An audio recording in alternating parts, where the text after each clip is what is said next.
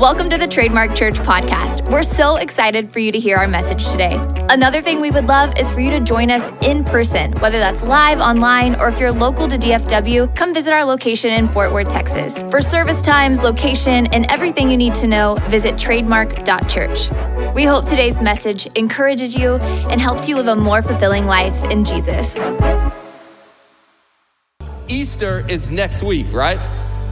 It's kind of a big deal in the church world and pretty significant. We're gonna have an amazing Easter, so I would encourage you to be here. I'd encourage you to bring your families, invite some friends. But today is what we call Palm Sunday. This is where Jesus entered into Jerusalem. He came riding on a donkey, and as he was riding on a donkey, the people began to shout Hosanna, and they began to lay palm branches in front of the donkey, and he became to come in. They were actually taking off their garments and throwing it in. The Bible labels it as the triumphant entry. And so there was this great aura around what was happening, and it says that some people were actually afraid because there was this buzz in the air, because many thought that Jesus was coming to literally take over, with violence. Hey, we are raising up an army and we are gonna take over the Roman government. And the Jewish people were excited because they believed they were gonna be put into positions of power. But it's interesting as you really study this portion of scripture that if Jesus was coming to wage war in the normal sense that we think of war, he would have came on a horse, because a horse was a signification of battle. A donkey, in which Jesus rode in, was a signification of peace. Because here's the beauty of Easter, and we're gonna talk about this more next week. Jesus did not come to wage a war with swords and spears, and he came to wage a war with love. Because it's love that ultimately changes and transforms people. And so we're gonna talk extensively about that next week. But Easter is like the Super Bowl, right? Of church, right? Everybody shows up on Easter, at least you should, or whatever, and it is. We've almost made a bigger deal out of Christmas, which is interesting. Christmas is significant, God becoming flesh, dwelling with us. But Easter, if there's no Easter, there's no reason even doing this. If there's no Easter, if there's no resurrection, if there's no ascending back to heaven, there's no point in singing these songs, because it just means Jesus was a good man that died. But Jesus was the Son of God. He rose again victoriously. But I've learned something about celebrating.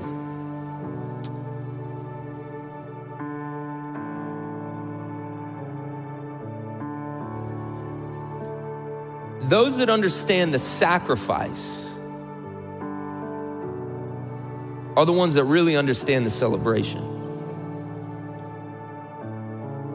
You see, you could show up to a championship game in the last 2 minutes of the game and see the team win and the confetti fall and people jump around and be excited, and you could join them. And you might have a glimpse, but unless you really understand the blood, the sweat, the tears, the sacrifice that it took for Jesus to get to victory, you won't ever be able to celebrate it to its fullest. And so this morning, we're gonna approach the message a little bit different today. We're gonna start with communion. If you've been with us, you know where communion's located. If you're new, communion's located in the seat back in front of you, and it's right beneath your seat if you're on one of the front rows. But here's what I want you to do. I don't want you to open it yet. I just want you to hold on to it. If you're online, you can grab some elements to prepare. But I just don't open it, just hold on to the cup. You see, oftentimes we approach communion with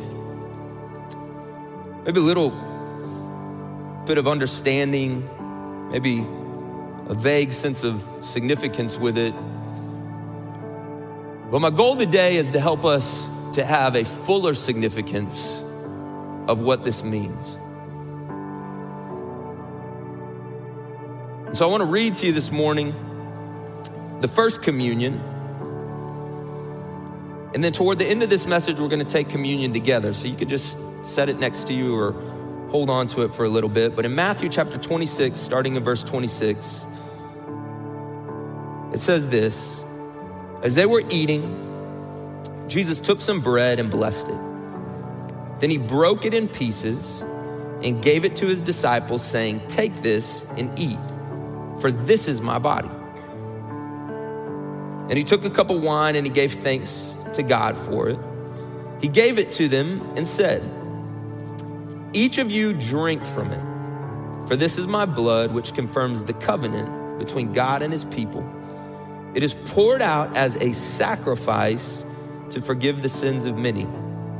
Mark my words, I will not drink wine again until the day I drink it new with you in my Father's kingdom." Then they sang a hymn and went out to the Mount of Olives. God, this morning, I pray through the power of your word and over these next few moments that you would speak to us. And my specific prayer for every single person here and every single person tuning online is that we would grasp to a greater degree this morning the significance of your sacrifice, so that next Sunday, Father, we can celebrate like we've never celebrated before. We pray all of this in your name, Jesus. Amen. You know, during the first communion, which we just read, the disciples had no idea what was going on. Sometimes it's easy. You think about scripture, right? You think about them sitting at the table and Jesus saying, "This is my body, this is my blood that's gonna be poured out for you." That they grasped all that was going on. These guys had no clue, like no clue. It's kind of a funny picture, right? You got the Last Supper, right? The beautiful painting, the famous painting, right? It kind of just gives this aura of like everyone like knew what was going on. Man, look at like a guy like Peter and you see what happens a little bit afterwards. Man, these guys had no idea what Jesus was talking about. Zero. They were just like, "Man, Jesus cooked up like a legit meal. This is great." It says one of the disciples was like leaning on Jesus. Now imagine, like, I think it was John, and John, the disciple who Jesus loved, is how he's defined in scripture. You know, he's just like a little boy, just like laying on daddy's lap, you know, lounging at the table, hanging out. And then Jesus takes a piece of bread and he says, "Hey, listen, guys, this is my body. It's going to be broken for you." Now, if you could just delete like everything that you know, and like you were at dinner with some folks that you loved, you cared about, and they got up and they said, "Hey, you see this French bread right here? Fresh out of the oven. This is my body. It's going to be broken for you." You'd be like, it's got a little awkward. Then the wine comes out. You hadn't even had your first drink. Some guy says,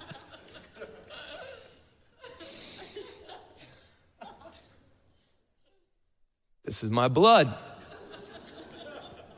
And we're going to make a covenant with it. Drink." They had no clue. And so today, over the next few moments, what I want to do is I want to walk through what happened shortly after communion, because very quickly,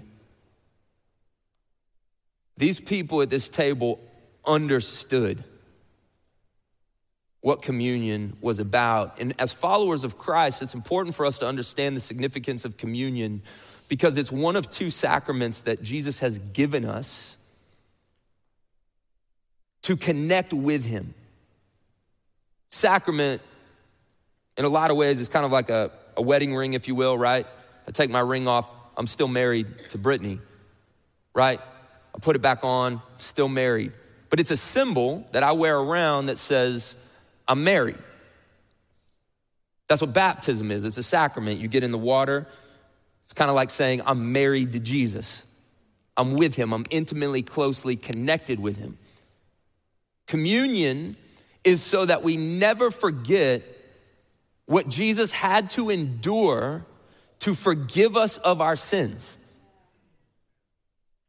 It's so easy over time, and I've been guilty of this, to think so much about the celebration of Easter. And man, we should celebrate. I love celebrating. If you really read the Bible has a lot of parties in it. There's a lot of celebrating. God loves celebrating. We should love celebrating. But again, in order to grasp the significance of the sacrifice of Jesus, we cannot forget what Jesus endured leading up to the cross and on the cross. So we're gonna walk through some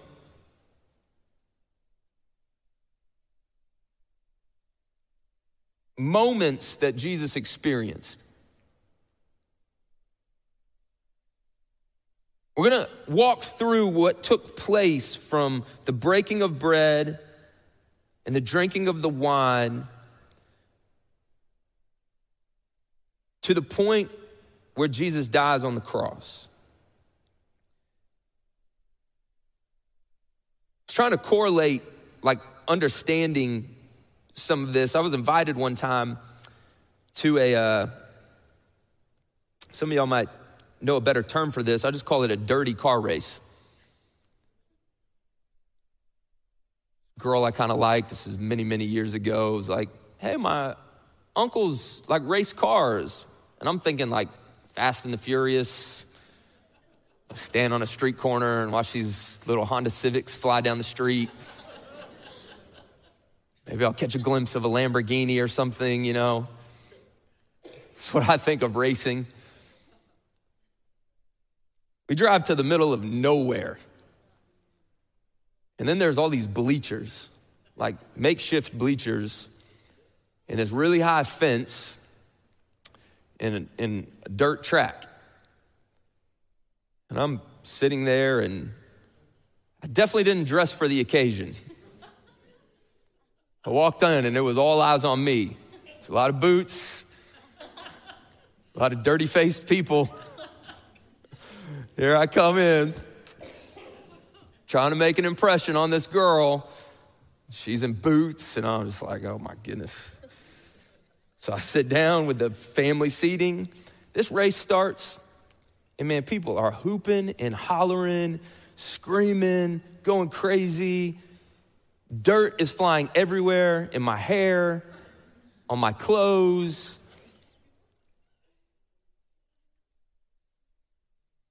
And just because I kind of liked her, I was like, yeah, this is awesome. Whoa. Man, I wanted out of there. There was no date after that. No compatibility whatsoever. But these people were celebrating. But they had full context to what was happening. I had zero context to what's happening. We gotta have context to the significance of what Jesus endured for us. You see, because I want you to write this down, it should come up on the screen.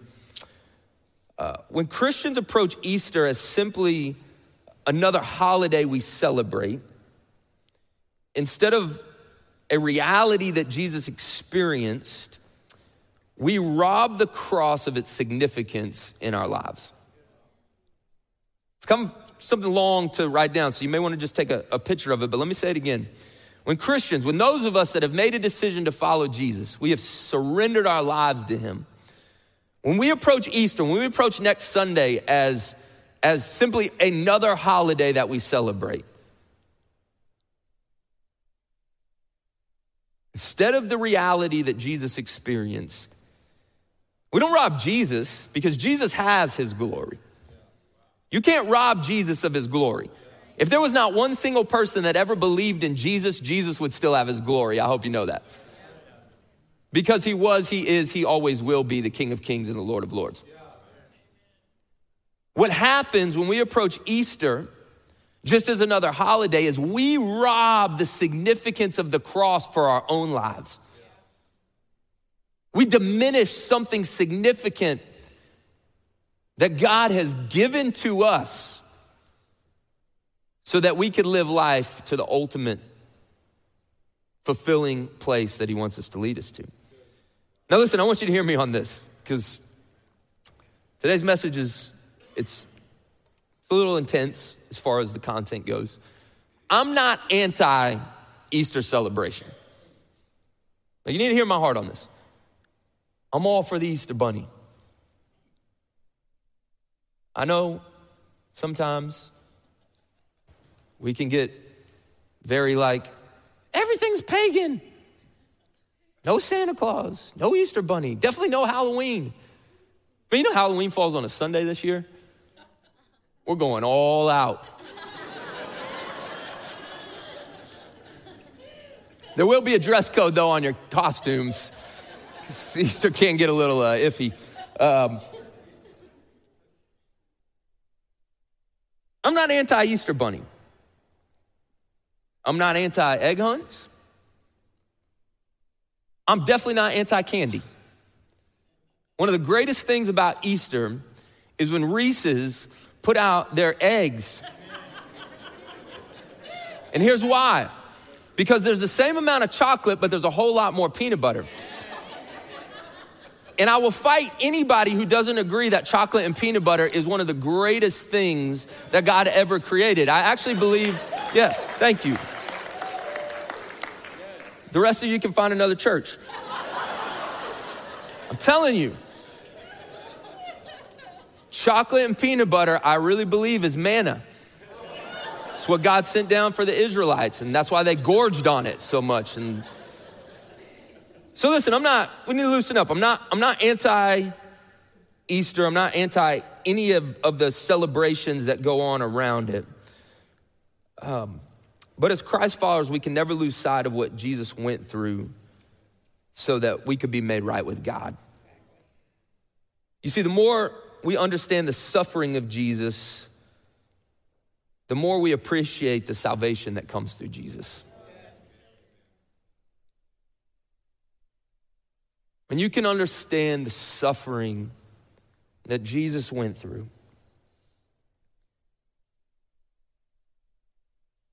the suffering that he experienced, and the fact that he did not tap out. He told Peter, listen, Peter, do you know that I can call 10,000 legions of angels to come intervene at any moment?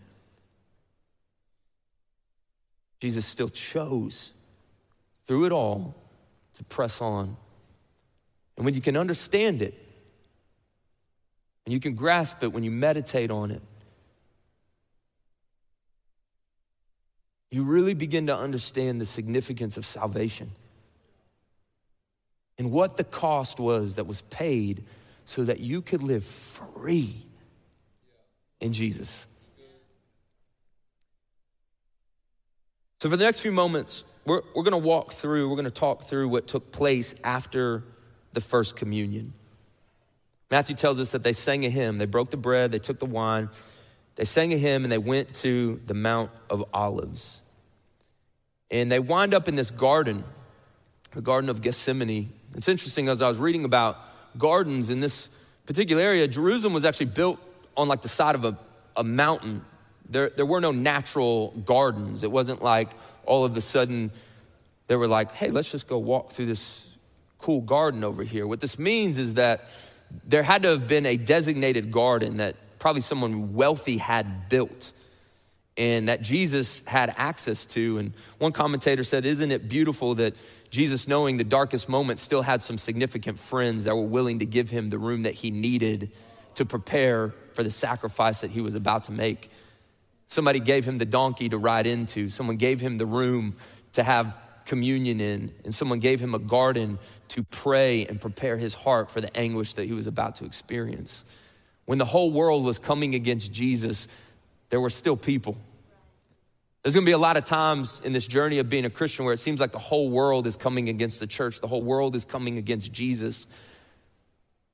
We need to ask ourselves, are we gonna be the one that still offers the space, the room for Jesus to do what Jesus does?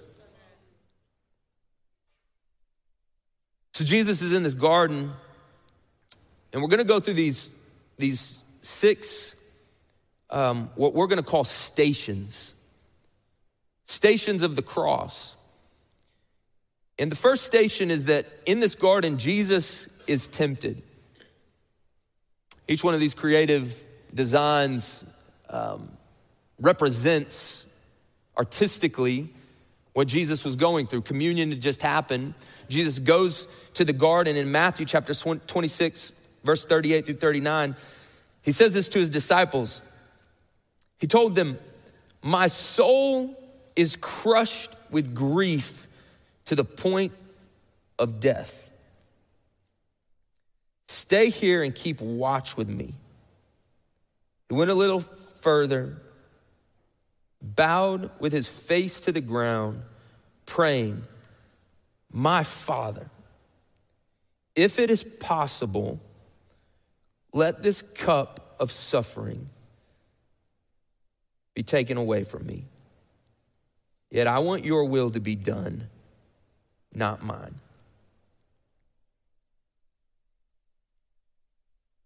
If you read all the accounts of this, it says that Jesus prayed 3 times, each time going back, finding his disciples asleep. When he says that my soul is crushed with grief to the point of death, I imagine the anxiety. Anybody ever struggle with some anxiety? You're anxious about something to the point where it almost leaves you nauseous. Your palms are sweaty, your heart is racing, you can't get your mind clear. It says that Jesus prayed so hard that the sweat actually was forming droplets of blood. There was an anguish that Jesus was experiencing, knowing what was about to happen. And I don't know about you, but typically when I'm in anguish or when I am facing something difficult or I have anxiety, I tend to try to work the situation out myself, to try to figure out what's my next move, what do I need to do, how do I get through this, what do I accomplish? Man, Jesus' first response was to go to his Father in prayer. The commentator William Barclay says, "Surely this passage we must approach upon our knees. Here, study should pass into wondering adoration." You see, what we learn from Jesus in this moment where he is on his knees praying, "Let this cup pass from me," we learn that even in the greatest agony, what total submission to God looks like. Total submission to God. You see, the truth is nobody wants to die at the age of 33. That's how old Jesus was. There's not a single person in this room that feels like 33 is the goal of life. If I could just get to 33. No, at 33, you're about to hit the pinnacle of your life. You're about to see things take off. Jesus has amassed this following. Great things are happening. There's no way Jesus was excited about reaching the end of his life at age 33, especially the way he knew he was going to die on a cross. It's one thing to die. It's a whole nother thing to know exactly, step by step, moment by moment, what you are going to go through in your death. So Jesus in his flesh is in agony. And the agony is not so much the physical as it is the spiritual.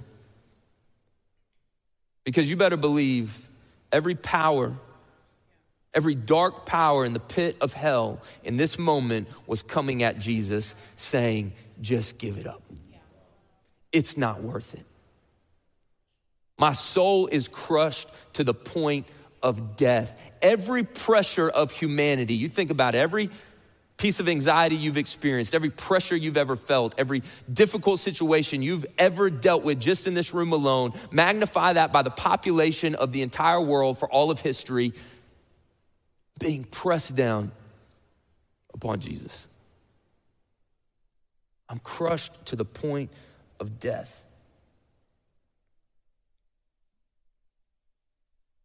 And the question really was Jesus going to bail out and submit to the flesh, or was he going to fully submit to God? You see, you and I, we're going to face all sorts of things in life. And I'm so thankful that I have a Savior to look toward and know that the same power that lives in him lives in me. And so what that means is if Jesus could get through the anguish of the pressure of the world upon his shoulders, anything that I deal with, anything that I go through, I have the power to still say, God, let your will be done, not my own. And so they break bread. They have this moment of communion. They go to the garden. Jesus is tempted to throw in the towel, to give it up.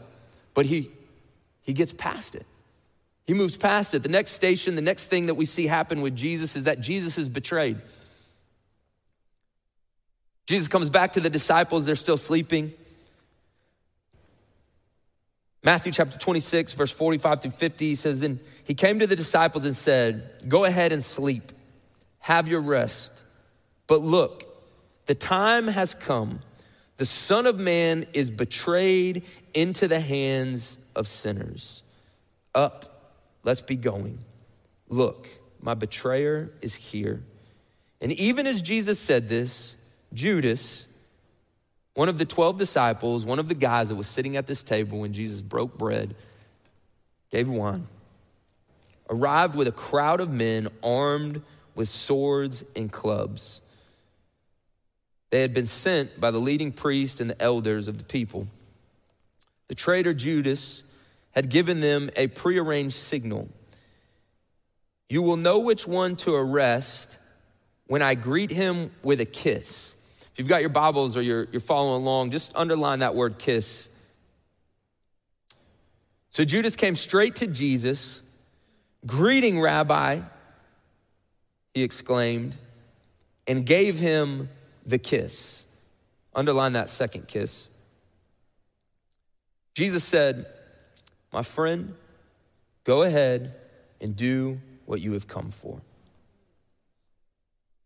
You know, it's one thing to get hurt by a random person, right? All of us have been betrayed to some extent. It's one thing to just get hurt by some random individual that you don't know. It's an entirely different thing to be hurt from somebody you were intimately close with, that you spent time with, that you invested in, that you poured into, that you did life with. Jesus has spent 3 years with Judas. He intimately knows Judas. Judas intimately knows him. It's interesting when these two words, kissed, are used, that when it's talking about Judas agreeing to betray Jesus with a kiss, it's just a normal word for kiss, just a. The second kiss that's used when he says, greetings, Rabbi, is a passionate kiss. Multiple kisses. What's being depicted is Judas came and he kissed Jesus multiple times. Greetings, Rabbi, with excitement. It's interesting because we picture Judas as this dark individual right throughout history. This dark individual whose motive was just hatred toward Jesus, and he just couldn't wait to betray him because of money. A lot of what I read this week actually paints Judas in a little bit of a different light. Not so much a deep hatred, because if that was the case, Judas is the single worst person who has ever walked the face of the earth. To do 3 years with Jesus, seeing his compassion, his love, his mercy, to be poured into by that and have that much animosity toward Jesus. Many scholars believe that Judas was actually trying to push Jesus' hand at making the kingdom come. And when he realizes, through all that we're going to talk about in a moment, he is utterly broken. to the point of killing himself. When in fact, if he would have just come back to Jesus, the same grace, the same mercy that was extended to Peter would have been extended to Judas. And so it's easy if you know somebody hates you to just say, well, do what you gotta do. We ain't cool anyways. But when you know that there's still connection, how much more painful was it for Jesus to experience knowing, Judas, I know what you're trying to do. You're trying to force my hand, but I've already got it all under control. If you would have just trusted me, if you would have just walked with me, if you would have just remained faithfully by my side, you would have seen glory with me. Jesus is tempted, Jesus is betrayed, Jesus is arrested, he's taken before Pilate. The next thing that we want to look at is that Jesus is condemned, stripped, and mocked. Matthew chapter 27, verse 26 through 30. So Pilate released Barabbas to them, this criminal in replacement for Jesus. He ordered Jesus flogged with a lead-tipped whip, then turned him over to the Roman soldiers to be crucified. Some of the governor's soldiers took Jesus into their headquarters and called out the entire regiment. They stripped him, put a scarlet robe on him. They wove thorn branches into a crown and put it on his head. And they placed a reed stick in his right hand as a scepter. Then they knelt before him in mockery and taunted, "Hail, King of the Jews." And they spit on him and grabbed the stick and struck him on the head with it. When they were finally tired of mocking him, they took off the robe, put on his own clothes, and led him away to be crucified.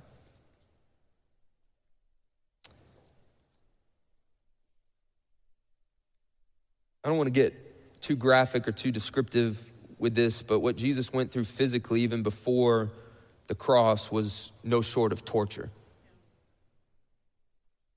I remember as a kid, we went to medieval times. I don't know if you've been to medieval times, and you go into the little room and they have these plaques and these different things, and you can read about the different punishments that people had to endure back in medieval times. Well, Jesus went through torture. You see, when you're flogged, your hands are tied behind you and you're bent over like this against a post. And the whip has pieces of bone or lead woven into it. And so when it hits your back and is pulled, it literally rips the flesh off your back. There's been some studies done with cadavers on what the effect of this was, and Jesus literally would have no back left from the number of times that he was struck. It would be down to the core of his bones almost. And then not only did they whip him, they put a crown of thorns. Olive branch thorns are 2-3 inches long. And then they beat it into his head. And then they mocked him and they spit on him. They stripped him.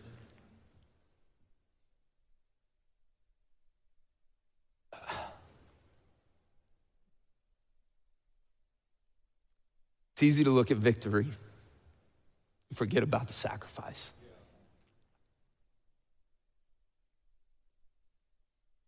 And then, when they were done, Jesus is given his cross.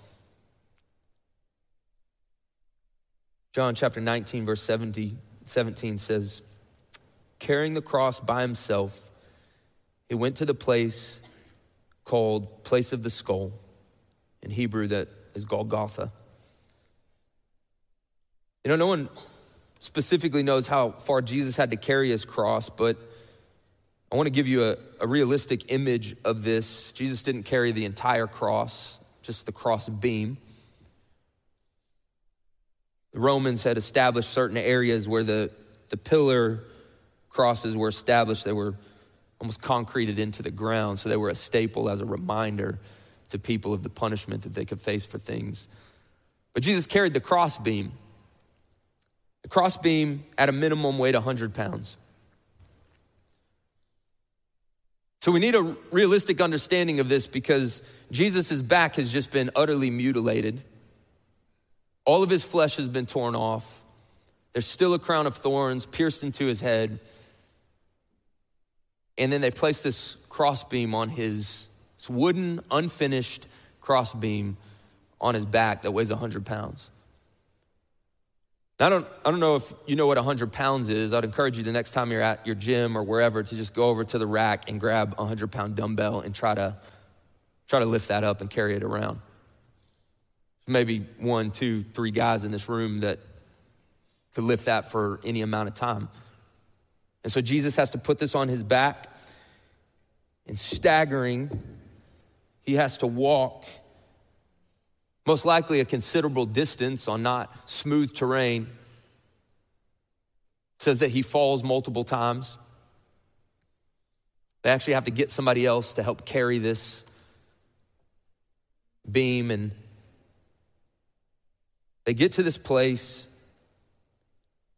Jesus is physically exhausted, and then Jesus is nailed to the cross. They lay him flat on his back with this beam underneath him. And in Luke chapter 23, verse 33 through 34, it says, when they came to the place called the Skull, they nailed him to the cross, and the criminals were also crucified, one on his right and one on his left. Jesus said, Father, forgive them, for they don't know what they're doing. And then the soldiers gambled for his clothes by throwing dice. These aren't nails that you just hang a picture with on your wall. They're 3 to 5 inches long, 5 to 7 inches long, squared, almost like a smaller railroad spike that was driven through both of his wrists and then through his feet. He's hung up there. And they must have nailed him to the crossbeam first, hoisted him up on that, or however the crosses came up, and then nailed his feet. In the moment of being nailed to a cross, Jesus says, Father, forgive them. You know, when Jesus says Father, all throughout the context of every one of these, he's saying a word, Abba. You know, in all of human history, in reference to God, Jesus is the only person, the first person to reference God as Abba. God is holy. God is set apart. There's this idea of God sometimes as being so far off and distant and this dictator, ruler. And Jesus says, no, this is my daddy. That's what that translates to. It's as if a child is walking into the presence of their dad and saying, Dad. Jesus says, Dad, forgive them. I don't know what they're doing. I believe in that moment, Jesus wasn't just saying, Father, forgive this soldier or that soldier for nailing me to this cross. He was saying, for every single man and woman that has ever walked the face of this earth or will walk the face of this earth, that has sinned, forgive them. I don't know what they're doing. Jesus is hung on the cross, and then Jesus dies. I'm gonna call the band up as we get ready to close out, but Jesus dies, and you can find the reference to Jesus' death in Matthew, Mark, Luke, and John, all the Gospels, but I wanna read to you from Matthew what it says happened. says at noon, darkness fell across the whole land until 3 o'clock. At about 3 o'clock, Jesus called out with a loud voice, Eli, Eli, lema sabachthani, which means, my God, why have you abandoned me? Some of the bystanders misunderstood and thought that he was calling for the prophet Elijah. One of them ran and filled a sponge with sour wine, holding it up to him on a reed stick so he could drink. But the rest said, wait, let's see whether Elijah comes to save him. Then Jesus shouted out again, and he released his spirit. At that moment, the curtain in the sanctuary of the temple was torn in two from top to bottom. The earth shook, rocks split apart, and tombs opened. The bodies of many godly men and women who had died were raised from the dead. They left the cemeteries after Jesus' resurrection and went into the holy city of Jerusalem and appeared to many people. The Roman officer and the other soldiers at the crucifixion were terrified by the earthquake and all that had happened. They said, this man truly was the Son of God. You know, this week, starting tomorrow, every evening at 7 o'clock, we're gonna post one of these images with the scripture references that you've seen today. And at 7:15, someone on our staff is gonna go on Facebook and they're gonna do a little devotional live on Facebook about one of these stations. Here's what I wanna encourage you to do. Don't show up next Sunday unprepared for the celebration. This week, listen, take just a brief moment of your day and think about what it is that Jesus went through for you. One small moment of each day leading up to Easter. And here's what I believe will happen. You'll walk into this place on Sunday. It's gonna be a good Sunday. And we're gonna sing. And we're gonna clap. And we're gonna lift our hands. Some of us might dance. It's gonna be a day to celebrate. And if you have prepared your heart, I believe you're gonna celebrate like you've never celebrated before. Because you're gonna be able to look at the cross of Jesus and you're gonna understand the suffering. You're gonna understand the tragedy. You're gonna understand the difficulty that Jesus faced to be nailed to that cross, to forgive you of your sins. But then you're gonna say, but he didn't die. He rose again. But as I said moments ago, all of that power that Jesus has that took him to the cross, the willpower, the strength, supernatural Spirit of God in his life that took him to the cross and then raised him from the dead is available to you and I. And so there's nothing in this world, there's nothing I can face, there's no difficulty I can go through, there's no obstacle that can come my way that can defeat me. Because I'm in Jesus and Jesus is in me. So church, this morning, let's take communion with a new sense of gratitude and significance. And take that top layer off for the bread, the bottom layer for the cup. You know, the first communion was significant. It was a milestone moment where Jesus is setting the tone for what he's going to experience. You know what I wish I could witness? The second communion, where these same guys are sitting around a table and there's some broken bread and they realize the broken body of Jesus and its significance. And then they take a cup and they realize what Jesus meant by the pouring out of his blood. We take communion every Sunday here at Trademark Church. because of the significance of what these things represent. So this morning, church, let's take of the bread, not remembering, but knowing what the broken body of Jesus did for us.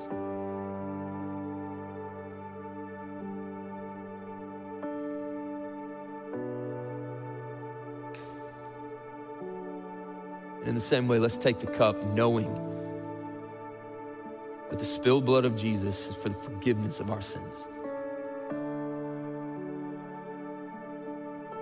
Will you pray with me? Jesus, we love you. We glorify you.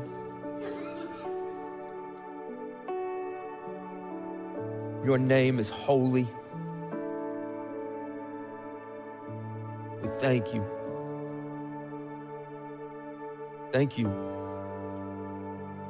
for not giving up. Thank you for enduring every step, every inch it took to get to that cross.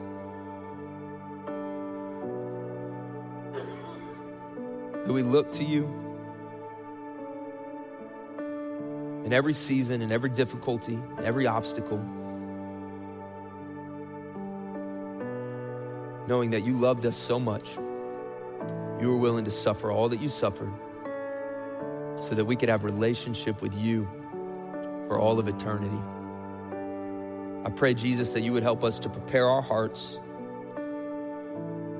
for what's to come next Sunday, where we celebrate the greatest act in all of human history, your resurrection.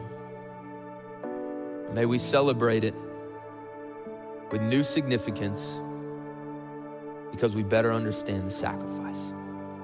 We love you. We praise you. It's in your name we pray. Amen. Thanks for listening to the Trademark Church podcast. If this message inspired you today, feel free to share with friends, leave a rating, and subscribe so you don't miss any of our weekly messages. This podcast and everything that we do at Trademark Church is only possible because of the generosity of those that call Trademark Church home. If you would like to give to the work that God is doing through Trademark, please visit trademark.church. Thanks again for checking out the podcast, and we'll see you soon.